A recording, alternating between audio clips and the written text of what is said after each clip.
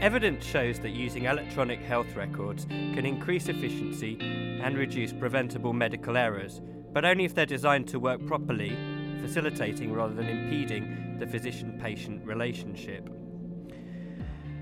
Some criticisms of electronic health records have led some doctors in the US to call them almost unusable, including the American Medical Association president, who says that he forgoes financial incentives and does not use an electronic health record. Our latest head-to-head asks, should US physicians embrace electronic health records? My name is Richard Hurley, the BMJ's Features and Debates editor, and I'm joined by some of the authors today.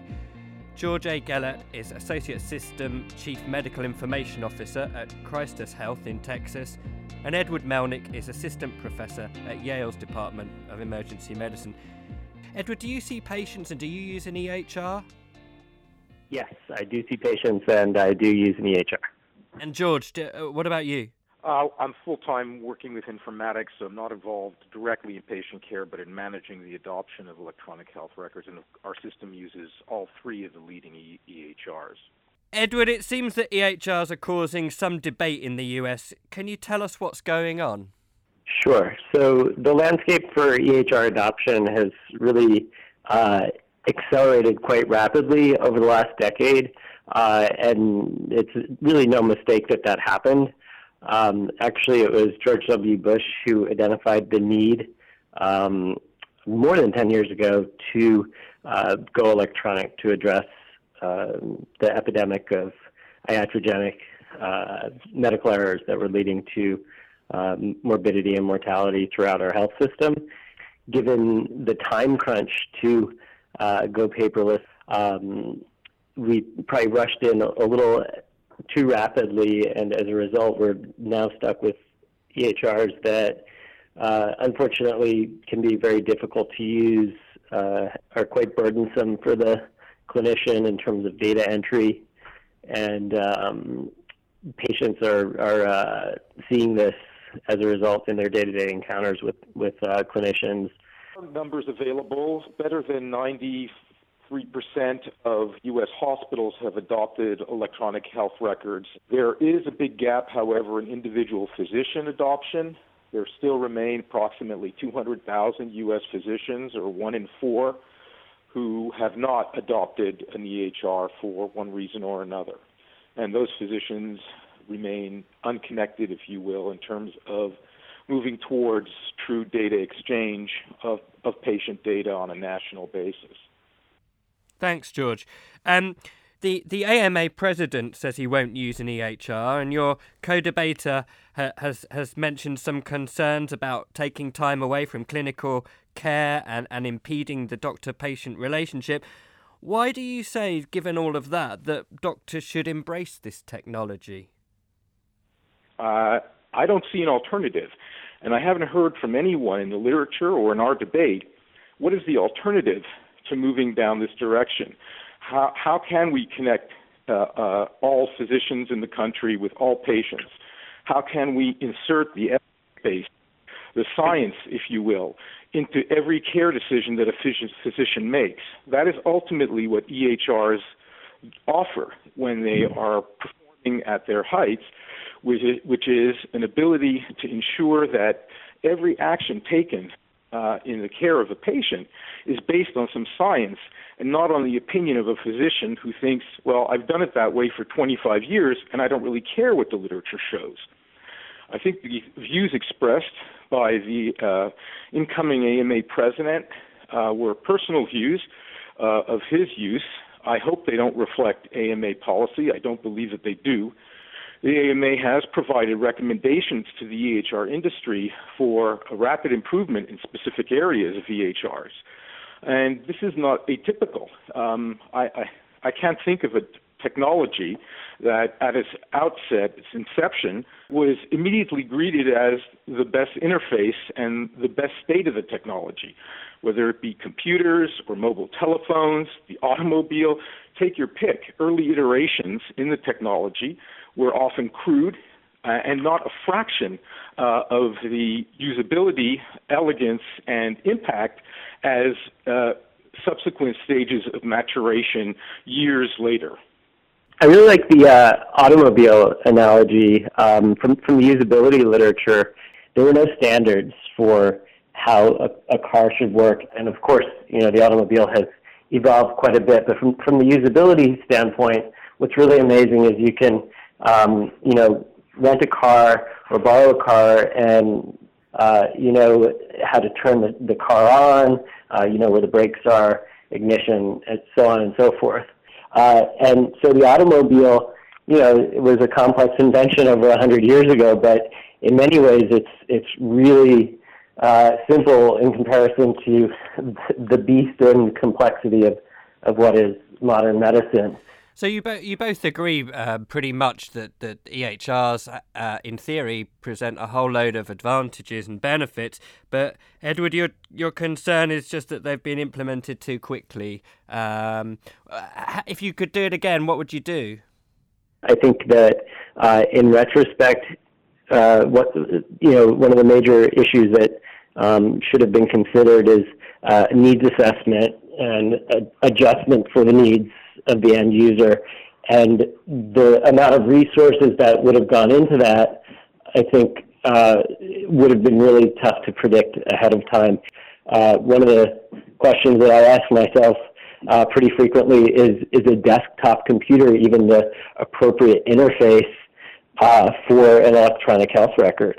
The desktop interface, is pretty old in terms of electronics. It's been around since the late 60s. It was first, demonstrated in 1968.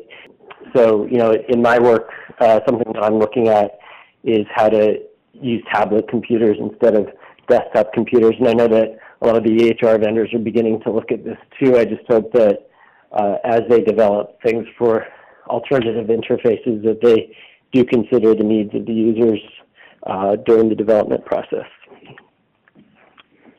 George, you accept in your argument that EHRs are not yet ideally suited for implementation, but if you have a system that's impeding the doctor-patient relationship, how can you justify expecting doctors to use a sub-ideal system? How is that fair on patients now? Well, firstly, I don't think that statement is supported by the evidence. I don't think there is overwhelming and unequivocal evidence that EHRs are fundamentally disrupting the physician-patient relationship. I think if you ask patients, did a survey, and asked them, would you rather have just your doctor working on paper, fully focused on you, but with no certainty that they are using science as the basis for their decisions and the actions they are completing in your care, versus having that electronic health record? I suspect many would say, well, I'll just deal with the interruption. I can get my doctor's attention when I need to and convey what I need to, but I want to be sure my doctor is really using science and everything we know about my disease to make the decisions about my care. I think most physicians would agree with that as well, and that's why even in the U.S. we have 75% of physicians adopting and all hospitals adopting. It wasn't just about the money in meaningful use. It was everyone's implicit recognition that we cannot persist year over year killing 200 to 400,000 Americans in the delivery of care. It's just not sustainable morally or operationally. If the aviation industry had this kind of safety record, no one would fly. So I think that all in all, there are net negatives in the present state. Again, I would argue that those existed for every technology.